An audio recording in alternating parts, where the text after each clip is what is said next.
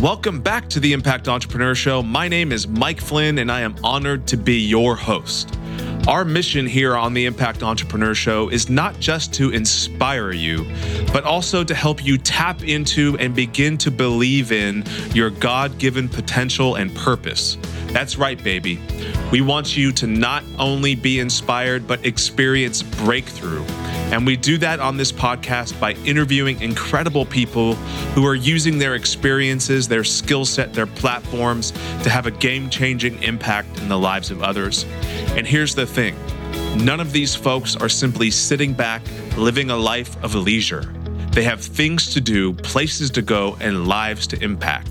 Speaking of that, when Tim Croll grew up, he really wanted to be a cowboy. He wanted to be self-reliant, but also dependable because there were so many people in his life as a child who were not those things.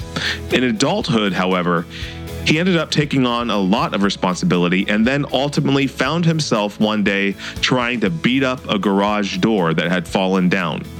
That was a turning point in Tim's life. He felt like an idiot for acting like that in front of his wife and kids, and he knew he had to change things. That's when a mentor helped Tim realize that he was totally drained. He walked away from his highly successful e-commerce business and started journaling and reflecting with the help of books like Master the Key and the Be Fulfilled Journal. This led him to discover his true purpose, helping others grow.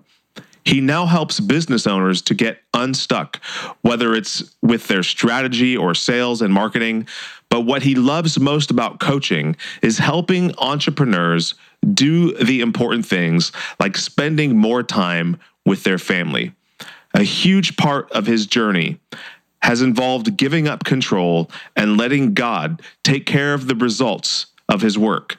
As he says, it's definitely a test of faith.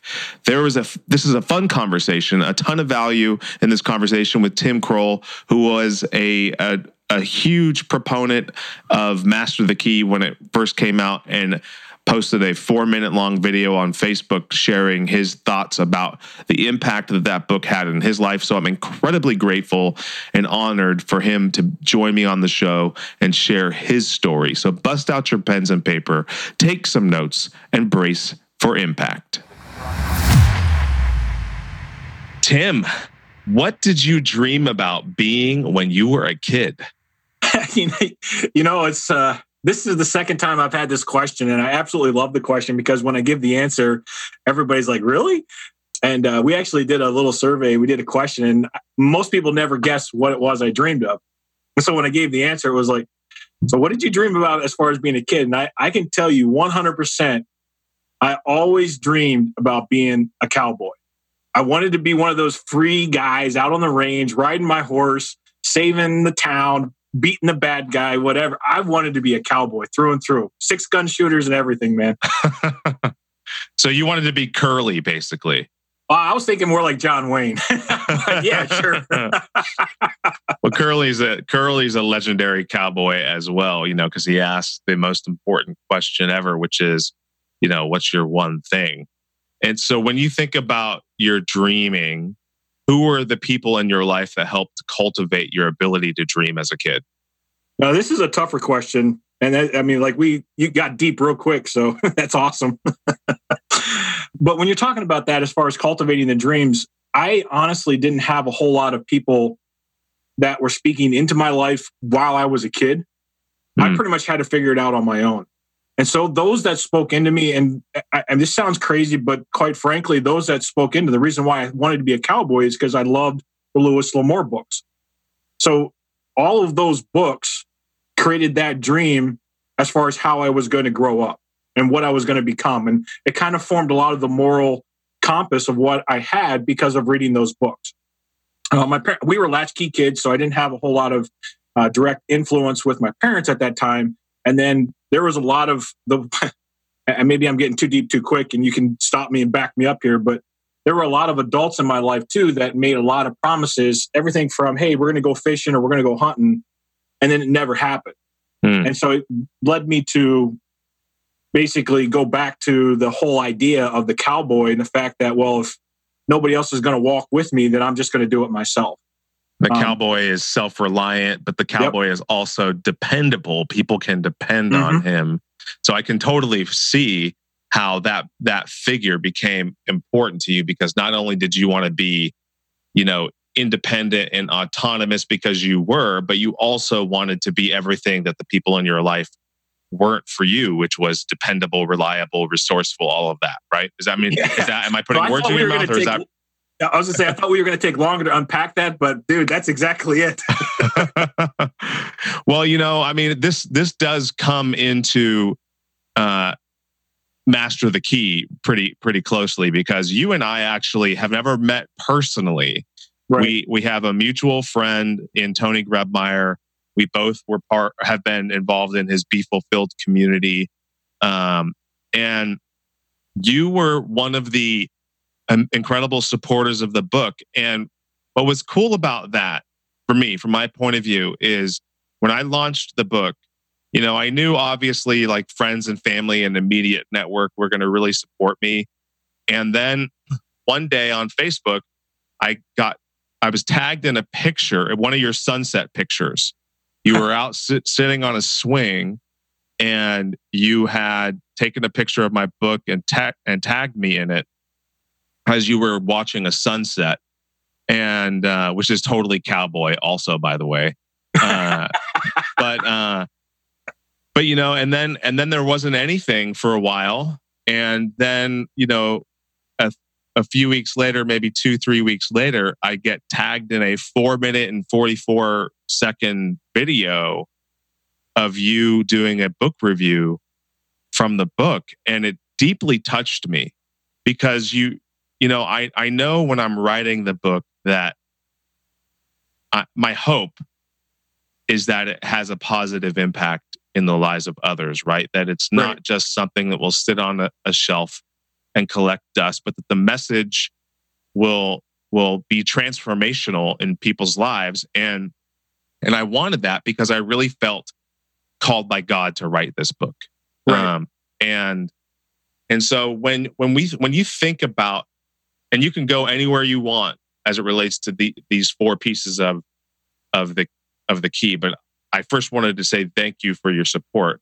But when you think about how much the world is wrapped up in the pursuit of status and achievement, and many of us have we've chained our sense of value and worth to the realization of those things. In our brief conversations, and even in the just few minutes that we've been here, I know that you've struggled with balancing all of that out personally. How have you struggled with dealing with the pursuit of status and achievement, but also realizing that your value is not chained to those things? Wow. How much time do we have? When you're looking at all of the things, I think the number one realization, and we'll probably work backwards, but this is the key concept of the takeaway, is the fact that I have no control over results. And I know that sounds really odd and crazy, but if it's cool with you, I mean, Jordan Rayner, I'm going to bring up his book because his book has left an impact on me as well. But when he talks about the trust, the hustle, and rest, that was an eye-opening piece, and then tied in with all of the components that you're talking about inside of your book. And on both of those things working hand in hand allow you to walk down a journey and walk down a path. So the key concept that I'm looking at is I grew up, again, so let me relate back to the cowboy part of it, is that you are reliable. If it's going to be, I'm going to figure it out. I like chaos. I seem to be very comfortable in chaos. And so I gravitate to that, even though it drains me emotionally, physically, mentally, spiritually. It drains me in all of those 4 key areas of life. I still want to go back to that because that's what I thought was normal. Growing up through my life, through everything, I thought that that's the way everybody lives their lives. Mm-hmm.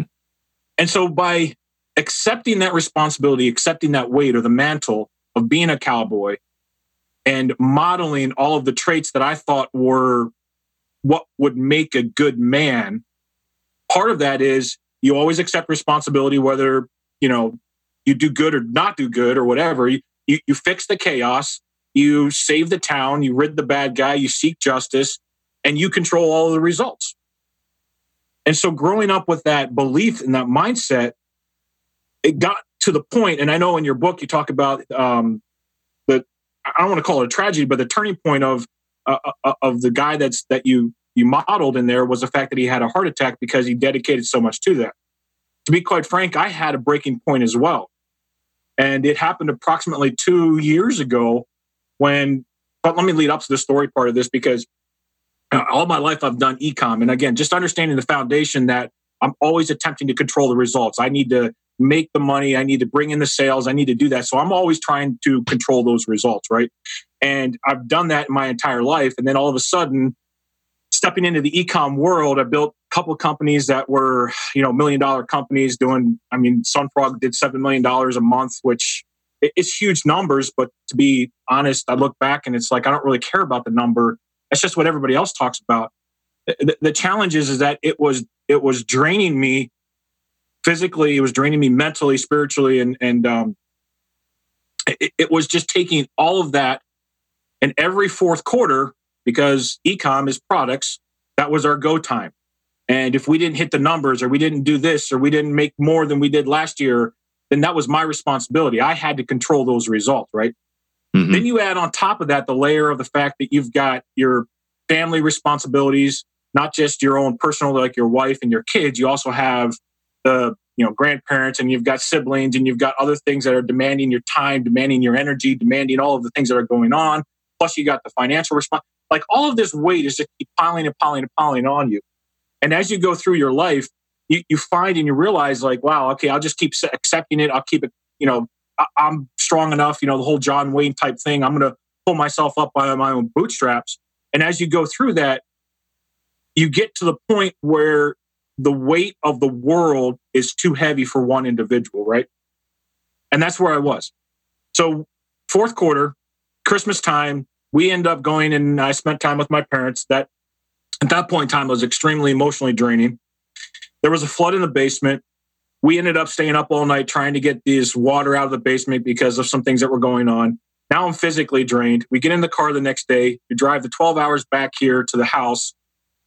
I'm just fried from driving. So spiritually, emotionally, I'm drained. Mentally, I'm drained. I'm just completely wiped out, right? The garage door falls down and something broke in my brain. Like, it was like the straw that broke the camel's back kind of a thing. And I went all WWE on the garage door. Like, I was going to get through this garage door because I was going to control it. I was going to control how I was going to get through. So like the big elbows, and I'm kicking the door and I'm beating the door. Meanwhile, there's this little chirping, like when you have an alarm that's got a dead battery, it chirps in the back of your head. So there's this chirping that's going on in the back of my head. And you ignore it at first, but then suddenly it's like, gets louder and louder and louder. And I realized as I'm beating the crap out of this door, in my mind, I'm like, I'm just going to get through it because this is just another obstacle that I'm going to blow through. In the back of my mind, I'm realizing my wife and my kids are sitting in the car. They're watching me act like this. They're watching me act like a buffoon and being an idiot on something that is so minor in reality. And when I came to that realization, I had to sit down and say, okay, what the heck is going on? Not only in my own life that's causing this, but how do I fix it? Like, how do I actually come to the point of being able to say, okay, this is not right. This is going to kill me. And side note here, why does it always take these extreme types of circumstances to get us to change, right? I mean, why can't we just change normally? But that's what it took. And so I was realizing this. And so I had to sit down. Fortunately, I had already engaged with a mentor at that time. And I brought it up to him. I said, look, I don't know what's going on. And as a great mentor that he is, he started walking through and asking questions. And we started dissecting and understanding. He's like, you understand that you're just drained. I mean, there's just nothing left for you to be able to give to anybody else. And so as I looked at that and started reflecting, and you talk a lot about journaling, the power of journaling is so important. And looking back and understanding why you do what you do and some of the beliefs and the formations that you've done, like I did as far as a kid, believing I had to take care of everything and debunking some of those beliefs. At the end of the day, I had to go back and apologize to my kids and say, look, as a position of authority in your life, you do have to honor that. But you don't have to respect my actions. And it was a really eye-opening, a great lesson that I was able to teach. I had to go back and apologize to my wife because of acting like that, and just the fact that I had neglected a lot of those things. So it was probably that one key element, that one key experience in my life. I go back, and that was a titanic or tectonic shift in my and where I was going and what was going on. And from that point on was when I realized and started finding, and I truly believe God put some of these things in place, like the Called to Create book and the Master the Key book, and some of these things that were there, plus having some great mentors. And since that time, it's been to me an unbelievable journey. And that's been about 3 years now of basically unpacking what I thought was true, what I grew up believing to be true, and then assessing and saying, are these things real? Are these beliefs that I've held all my life the way that I'm supposed to be living? So what false stories? I want to ask a question because it ties directly into what you're just about to say. So I want to ask this question and say, you had that moment, that wine cellar moment, right? Where you're down on the wine cellar, and so far you're the crushed fruit, but you don't understand what the crushed fruit can do, right? Right. And so what false stories did you have to let go of in order to move forward? A lot of them. The one exercise that I did with my mentor, and it took me probably 6 to 9 months to walk through this. It's probably one of the most powerful exercises, and I've done this with a couple of individuals, is we broke my life into 10-year segments. So from 0 to 10, 11 to 20, 21 to 30, so on and so on. And I looked at each of the events, circumstances, scenarios that left an impression on me. And I just took basically it was the first 30 days. All I did was just took all of those things and I wrote down each of those things. And I'll give you a couple of examples of what I mean. Like, for example, when I was between my 11 and 20s, in that section, there were two main things. Number one was the fact that I was told as a kid, don't tell anybody else that it's your birthday, right? Don't tell them that it's, a time of celebrating your birthday. You can have friends over, but don't tell them that it's your birthday. And that was one situation. Another situation is I recall very clearly my dad had back surgery and he was stuck on the couch for several months, and he would crawl from the couch over into his bed every day, back and forth. And that was another really large moment. I remember other times we were locked out of the house. I remember I would sit down and I would write each one of these things down. And that was the very first step of this project. The second step of the project was, what did I conclude to be true? This false story. What did I conclude to be true out of that situation? So looking at the situation, I cannot share that it's my birthday. Conclusion, false belief or false story is that birthdays are not important. We don't celebrate birthdays. So fast forward that, get married at 21. We have a child. My first son, his first birthday's coming up. My wife goes out and she spends like $100 for decoration. In my mind, I'm like, what the heck are you doing, girl? We don't celebrate birthdays. That's a belief. That's a statement that I would say was 100% true. So I had to go back and evaluate. So my wife, as she was growing up, they celebrated birthdays. They had a big party. They had the cakes. They had people coming over. They had the gifts. And so I had to really sit down and say, okay, is this belief a true belief or is it a false belief? If it's a true belief, then let's back it up with principles and let's back it up with facts. If it's a false belief, you need to change that. And that goes right in line. So whether I call it a false belief or a false story, it's the exact same thing. The other thing that, again, remember the story about my father crawling back and forth, looking at that, I accepted the responsibility to take care of my mom, my brother, and my sister. Now, most people, when they say accept the responsibility, okay, yeah, that's good. You're stepping up, you're doing it. But what other people don't understand is when I say that I accept the responsibility, what that meant was I accepted responsibility for their actions, for their decisions, and for everything that they did. which is completely false. Mm-hmm. So anytime that my brother messed up, who was there to jump in and save him? Me. Anytime my sister messed up, I jumped in and saved him. Anytime my mom had an issue, I would jump in there and save him. And so I became that, going back to the original thing, we talked about the cowboy, and you see how all this stuff ties together. Yeah. I had that belief that I could save and I could change and I could do all of that stuff on my own, not realizing that it's completely draining me and that I'm not physically capable of doing all that stuff. Mm-hmm. So those are just two of many that I've worked through, like you're talking about the wine cellar, but those are just two of the false stories that I've had to work through in the last couple of years. My friends, in very short order, the audio version of Master the Key will be available on Amazon, as well as the physical paperback version and the ebook.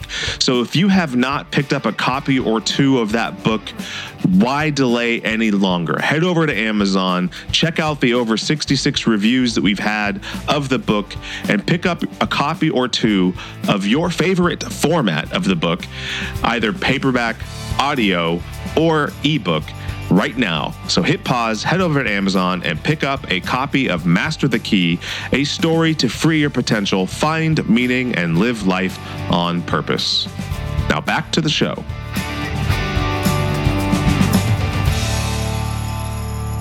False stories definitely have an influence on how we perceive our giftedness, and especially, as it relates to the pursuit of status and achievement.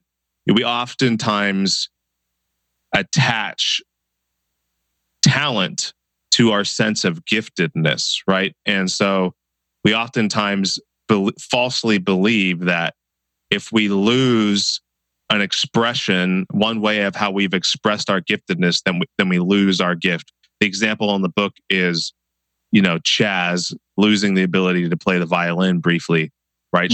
She thought that she was no longer gifted.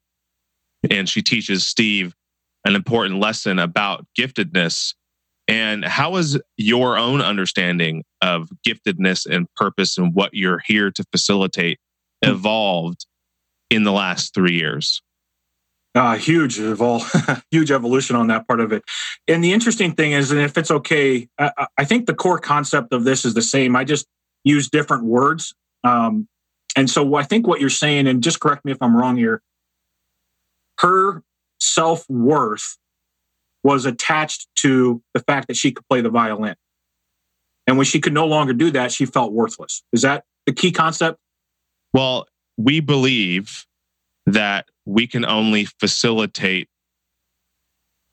one thing excellently, right?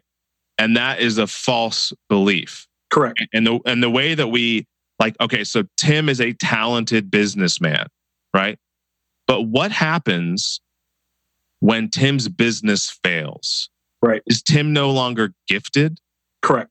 No, that's not true. Our giftedness is the way that we understand, the way that our gifts manifest in the world is referred to as talent. That's how that's how we understand it. But our giftedness is inherent. It's always there, and it's up to us. If we lose the ability if we lose our arm, if Chaz lost her arm and could no longer play the violin, could she still redeploy her giftedness in another way and still have the same impact, right? It's the idea of that souvenir coffee mug with pens in it, right? Yep. It's doing something, but not necessarily the right thing, unless you're the one that put the pens in there intentionally. It comes down to intention. So when you think about your giftedness, how has your understanding of that evolved in the last 3 years? So I really think too, and I apologize, but to me, in my mind, everything then connects to, if I produce results, then I have value. Mm-hmm. So if I have the gift to be able to, one of the things was, I'm a great networker. I can talk and I can speak. And so if I do those things and I produce results and I get the sales to come in, I create a great marketing campaign, then I have value.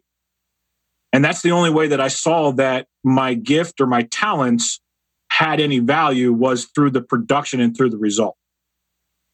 And the evolution for me and for my mind is the fact that as we go through and as we study scripture and we kind of look at some of these different components, God created us with that set of skills, and we have value because of who God has created us, not because of the results that we're producing. Mm-hmm. And so for me, in my mind, the gift of what we produce is out of what God allows to be produced. And I know that sounds kind of maybe confusing. I don't know if it's clear or not, but let me rephrase the question. Yes. Take it out of the business context for a second. Okay. Like just be the awesome Tim Croll, that you are. And I want you to go with your gut on this when I ask this question. Okay. And I want you to give me your pause for like maybe a second and then give your first guttural response, no matter what the outcome might be. What are you here to facilitate? People's growth. The one thing that I feel like God's called me to do is to help people grow. That's awesome. That's where your giftedness is. So it has nothing to do with that giftedness and purpose are basically the same thing. Correct. And the challenge that people have with purpose is they ask themselves that big, huge question, what is my purpose? When instead they can ask a more powerful question, what am I here to facilitate? It's not that your first answer, that you were answering anything wrong in the first place. It's, I didn't ask the right question. So the best question is, what am I here to facilitate? And when you answer that, when you say personal growth, that's where your giftedness is. Now the way that you can express that giftedness changes. But here's the thing. If Tim loses the ability to help people grow in one way, he still has the ability to redirect and express 100%. that giftedness, that purpose, that facilitation in a different way. It's Correct. Just up to Tim to decide to do it. It's if you just look at like people that this happens, it's physically too, like people that have lost the ability to use a limb, or maybe they were born as a congenital amputee or something, right? Right. Like I have a friend, Nate Ogden. He's in a wheelchair, and as a result of breaking his neck twice, one on a ski jump, and then the other when the hospital dropped him while they were giving him an X-ray, and he's permanently in a wheelchair. He can't walk, right? He can't help his kids learn how to quote unquote walk, but with a lowercase w. But he sure as heck is teaching them how to walk with a capital W. Absolutely. And that's giftedness. Right. And that is something that no matter how it's being expressed, it's always there. And that's why you have to master your story to see your giftedness in a new light. Does that make sense? That makes 100% sense. And in fact, it quite frankly is the reason last October I took the leap and dissolved all of my e-com business partnerships, because I realized that giftedness I was not flushing it out the way it should have. And so I dissolved everything. So you're talking about the evolution of what, that gift happened. Yeah, I can help people grow businesses. I can, we talk about that stuff. I coach multiple businesses. That's all well and good. But to be quite frank, it's not what I love about coaching businesses. What I love about coaching businesses is when we start working on things and saying, did you take the time to go spend and go on a date with your wife or with your kids? That's the part that I love watching people grow through. It's great to have some business growth, but that's not what gets me really super excited. So that actually is awesome that you did that, because it ties right into action, right? So you've mastered your story, you've seeing your gifts in a new light, and they've evolved over the last 3 years. And that leads into the ability to act with intention, right? And you got off the iceberg before it broke. And it was really scary. Oh, I'm sure. Yeah. I want to know, like, how, like, a lot of people,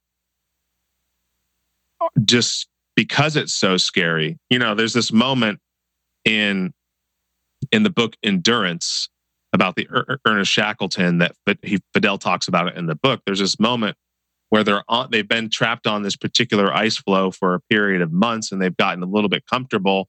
And all of a sudden the ice breaks open, and they find their first opportunity to throw their boats in the water and potentially row themselves to safety. But it involved risk because they might die, 100%. but they're comfortable on this iceberg, oddly enough.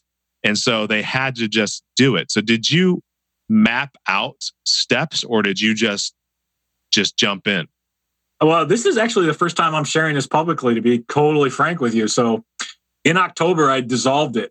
I dissolved all the partnerships I had. And again, the companies were doing well. I think, even still to this day, the companies are doing well. But I walked away from all my revenue income. Like I literally cut ties with it and had no money coming in. That was a huge step. I mean, like, it was really, really scary. But at the same time, I also, with a wholehearted feeling, I felt called into this position. And I honestly had no idea what was going to happen. I had no idea if I was going to succeed, if I was going to fail. I didn't know what was going to happen. And that's the scary part of it. And so if it's okay, let me just talk about Joshua for a second, because I think this is really, really important. Yeah, absolutely. The one thing that I did do is I basically, and part of this had to do with the journaling and documentation of stuff, is I for the last year, I've written down, and I've changed my journaling habits and things a little bit. But what I've done is I actually have 4 different tabs in my journal, and I write down based on those 4 tabs. Number 1 is I write down confirmations. What those are people that have told me, hey, you'll figure it out, or you'll be able to get it. And there's a couple of key confirmations that I have in my journal. The second thing is a green tab, which is about how God's provided. And so the reason why I have those 2 things is when I was reading through and listening to my pastor do a study on Joshua, they talked about how they put monuments in each of the places. And what blew me away is, as we look through that story and how Joshua led the people into conquering the land and taking over the land and different things, is they had small steps all along the way, right? But they didn't know if those steps were going to produce great results or not. And God kept saying, you leave the results to me, you take the step. And so as I look at what I did, I felt that, okay, God's telling me I need to take this step. I had confirmation from my mentor. I had confirmation from how God's provided in the past. And I felt called to take this step. So I took the step, not knowing whether or not I was going to be successful or not. So the first step that the Israelites had to do was step in the flooded Jordan River, not knowing if it was going to part or not. Then the next step is they had to go through a surgery, which basically left all the males incapacitated a mile away from the first city. All that army had to do was walk a mile, wipe them out, and they would be done. The next step was they had to walk around a wall to make it fall down. Who does that in war? And then we could keep going on and on and on about how every time they followed and did the step that God asked them to do, there was success. But every time they didn't follow the step and they didn't seek that guidance, there was a failure. And one of the biggest things that blew me away, like I couldn't even hardly believe it, is they defeated an army that had thousands and thousands of chariots and horsemen and all these things. And God says, hey, I want you to hamstring all of the horses. They're like, wait a minute, we just got all these tanks. We can wipe out everybody else. We're good. We can conquer the land where everything's fine. But now we're going to take these horses and we're going to just turn them into field horses or work horses. And the whole point of this is the fact, going back to the results and attempting to control the results, which is the way I lived my entire life, that whole false story, the false belief. And I look at how that study combined with the growth and the step of, whether you call it getting off the iceberg or taking the first step into being a calling, or all of those things came together at exactly the right moment for God to say, hey, Tim, this is the step that you have to take. Yes, it's scary. Yes, it's going to be an incredible ride. But at the end of the day, at the end of your time, you can look back and you can say, the only success, the only results that have happened was because God did something incredible. And Amen that's a powerful, that's a powerful thing right there, because it's not me controlling the results anymore. It's what God's doing in my life and the people's lives that I get to have a small part in changing their lives. So I don't know. So we're a little over 12 months now at this point. And how are things going? There's still a lot of scary times. Sometimes. So, all right. So complete transparency in this. And I think that's the good thing about this is, I mean, you still have your mortgage that you got to pay, right? You got to get food on the table. You got bills to pay. And sometimes there's a little bit of debt that comes with walking away from stuff. And there's been times I woke up at 2 a.m. freaking out from the fact that, okay, God, are you going to do it again? Are you going to provide again? Or, am I, like, you always want to go back to what's comfortable. Mm-hmm. And every time, I mean, I've got a journal now for a year. Every time God shows up at the last possible moment. And I don't understand why it's always the last possible moment, but that's the way that it is. So there's bills that are due, $1,500, $2,000 of bills due the next day. And some contract comes through and I get paid to be able to pay for the bill. Mm-hmm. Something happens. I mean, like it's happened so much now, it's almost comical over the last 12 months.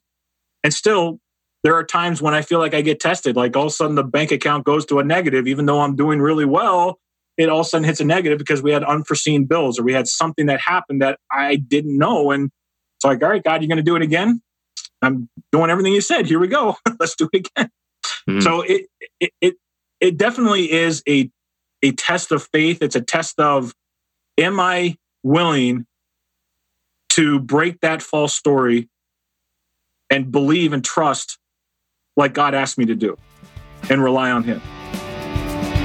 This episode is brought to you by the Lawton Marketing Group, a full-service advertising and design agency specializing in websites, social media, apps, logos, and more. Based in Oklahoma, they work with clients across the nation, from small businesses to large corporations and everything in between. You can find them right now on the web at www.lawtonmg.com or call them at 580-275-2063. Connect with them now for a complimentary competitive analysis of your website. Just tell them the Impact Entrepreneur told you to call. What you are doing is so powerful and so daunting that you have to have a community of people around you to support you and keep you going and sometimes kick you in the butt and to collaborate with. And that is the final piece of the key. It is, community is the ultimate accelerant to growth. And unfortunately, because going back to the very beginning, most of us haven't mastered our story, our giftedness, our action. And so we oftentimes find ourselves part of the wrong community. And so when you think about the three pieces, the three characteristics of a thriving community from the book, wild curiosity, collaboration, and correction, I want to give you the opportunity to shout some people out. So who are the people that in the last 12 months have been wildly curious about your success in life, not just in business, but life and business? Yeah, I totally understand exactly what you're asking for. And you're going to get me a little emotional on this just because of the nature of how much they have spent and put time and paid attention to the success of everything. So, the first one I would 100% call out would be Marvin Brubaker, who currently is my mentor, and we talk once a month. And he is an incredible individual. He's from Canada. He's also related, so he's my uncle via marriage. But he runs a company called MentorLink, and just a phenomenal individual. And totally, man, he's just completely changed a lot of the thoughts, a lot of the actions. Tony Grubmeyer would be another one, because we talk, maybe not every week, but we talk quite often. And when situations come up, he's a great voice to say, all right, he uses this statement all the time. He's like, are you cleaning up your side of the street, or are you trying to clean somebody else's mess up? And it kind of refocuses you and puts you back into the position of understanding that you're only responsible for yourself, not for everybody else. I've got those people I feel are mentors and people that are in front of me, and they're reaching back to help me up. I have others that are like on the same level. Steve Brown, Steve Gold, Steve Streifel. It's funny, they're all named Steve. But each one of those guys, at any point in time, I could call them up and say, "Hey, I'm struggling today," and they understand. Like it's like we're all going through that. And I really do also have to give call outs to the books as well, because for me, the amazing thing for books is the fact that you get to hear somebody else's experiences. You get to hear somebody else's life. And again, Master the Key, it's been an incredible book that I used and recommended and talked and called to create. I think I've given that book out. Golly, I can't even tell you how many times. I probably bought 20 copies for people. And then the other one is Tony's Be Fulfilled Journal. I mean, I've given out tons of those books because it just helps people move along. I'm sure I could keep going. I don't know how much time you have, but Yeah. the community, if it's okay, I really want to say this because I came to this conclusion 2 years ago, and I fully believe this. I truly believe there is only one belief that is terminal. And I know this is a big statement, but I haven't found anybody to prove me otherwise. The only belief that is terminal, both in business and life, is that if you fall prey to the belief that you are the only one that's going through that. And if you believe that, you won't reach out, you won't ask for help, you won't find other people in the community to help support you. You'll just isolate yourself, and it's just a downward cycle. And Wow. once I grasp that, the whole key and the part of the community is spot on. Everything you talk about, that all the three aspects, at the core foundation of that is you have to overcome that belief that you are the only one that's going through it. Yeah. I love that, man, because I've actually been thinking about the power of belief for a long time. And you know, the reality is that when I first started in business, I had this mentor who he drew this chart on a whiteboard. And he drew a line, and on the top of the line, he drew the word M, and then he drew a vertical line, and next to that vertical line, he drew the letter S. And then below the horizontal line, he wrote the word belief. And he pointed to the word belief, the letter B, and he said, "I can help you develop your belief." And then he pointed to the letter S, and "I can help you develop your skills." And then he pointed to the letter M, and he said, "But if you're not motivated, I can't help you with that." Right. And it always rubbed me the wrong way. I never believed. I always felt like something was off in how he outlined that. And the reality is that the only thing that matters in that equation is belief. Because if you believe in your capacity, your ability, your giftedness, your fill in the blank, then you can develop any skill, right? Practically. Yeah. And then if you believe in your ability to tackle any challenge, even if it's going to be hard, knowing that it's not going to be easy, you don't need motivation, right? So the only thing, you just reinforce what I've been thinking, is belief, right? That is right. So belief followed by action, because one of my favorite quotes is that sow a thought, reap an act, sow a habit, reap your character, sow your character, reap your destiny. And it all begins with belief. And most of our beliefs are held within the quiet of our mind, because scientists somehow measured that we have on average about 60 to 80,000 thoughts per day, and you and I are dudes, so the average guy only vocalizes 7,000 of those thoughts. Maybe you and I are above average, so maybe let's say maybe we're 20,000 thoughts, right, that we actually give breath to. That still means there's a whole heck of a lot of self-talk going on, and we need to really have mastered the narrative of our life. Narrative psychology is an incredibly important thing, because it ties directly to our effectiveness. And I love how you brought that home. I want to wrap up with the same 3 questions that I ask of every single guest. Before I do that, I want to give the listeners a chance to connect with you online. Where would you send them? 2 locations. Facebook would be one location, and the other one would be LinkedIn. And then that's the easiest way to get in touch with me, to send me a message. So it's Tim Croll, TIMCROLL. And you can connect with me on Facebook, or you can connect with me via LinkedIn, and then we can set up messages that way and go from there. Awesome. First question. If you could pick any skill set that you currently possess and turn it into a superpower, what would it be? So are we talking like superpower, like Superman kind of power? Or are we just You can go, it's got to be a skill that you already possess, though. So you can't be a fake thing like flying. No. So it's got to be a skill that you already have, that if you turned it up to an 11, to a superpower, and have a game-changing impact in the lives of others. Yeah. So here's what I would love to be able to do. I already have kind of a sixth sense, and part of it is through the trauma of what you go through as a child, and you learn to read people really fast. Man, that would be a superpower that I would love to have that sixth sense just honed in to anticipate and understand what people are feeling even more quickly. That would be my thing. Amazing. I love that answer. What are you already gave one of these answers, but the question is, what are 3 lies that we tell ourselves that prevent us from realizing what we're truly capable of becoming? You already mentioned one of them. What are 2 more?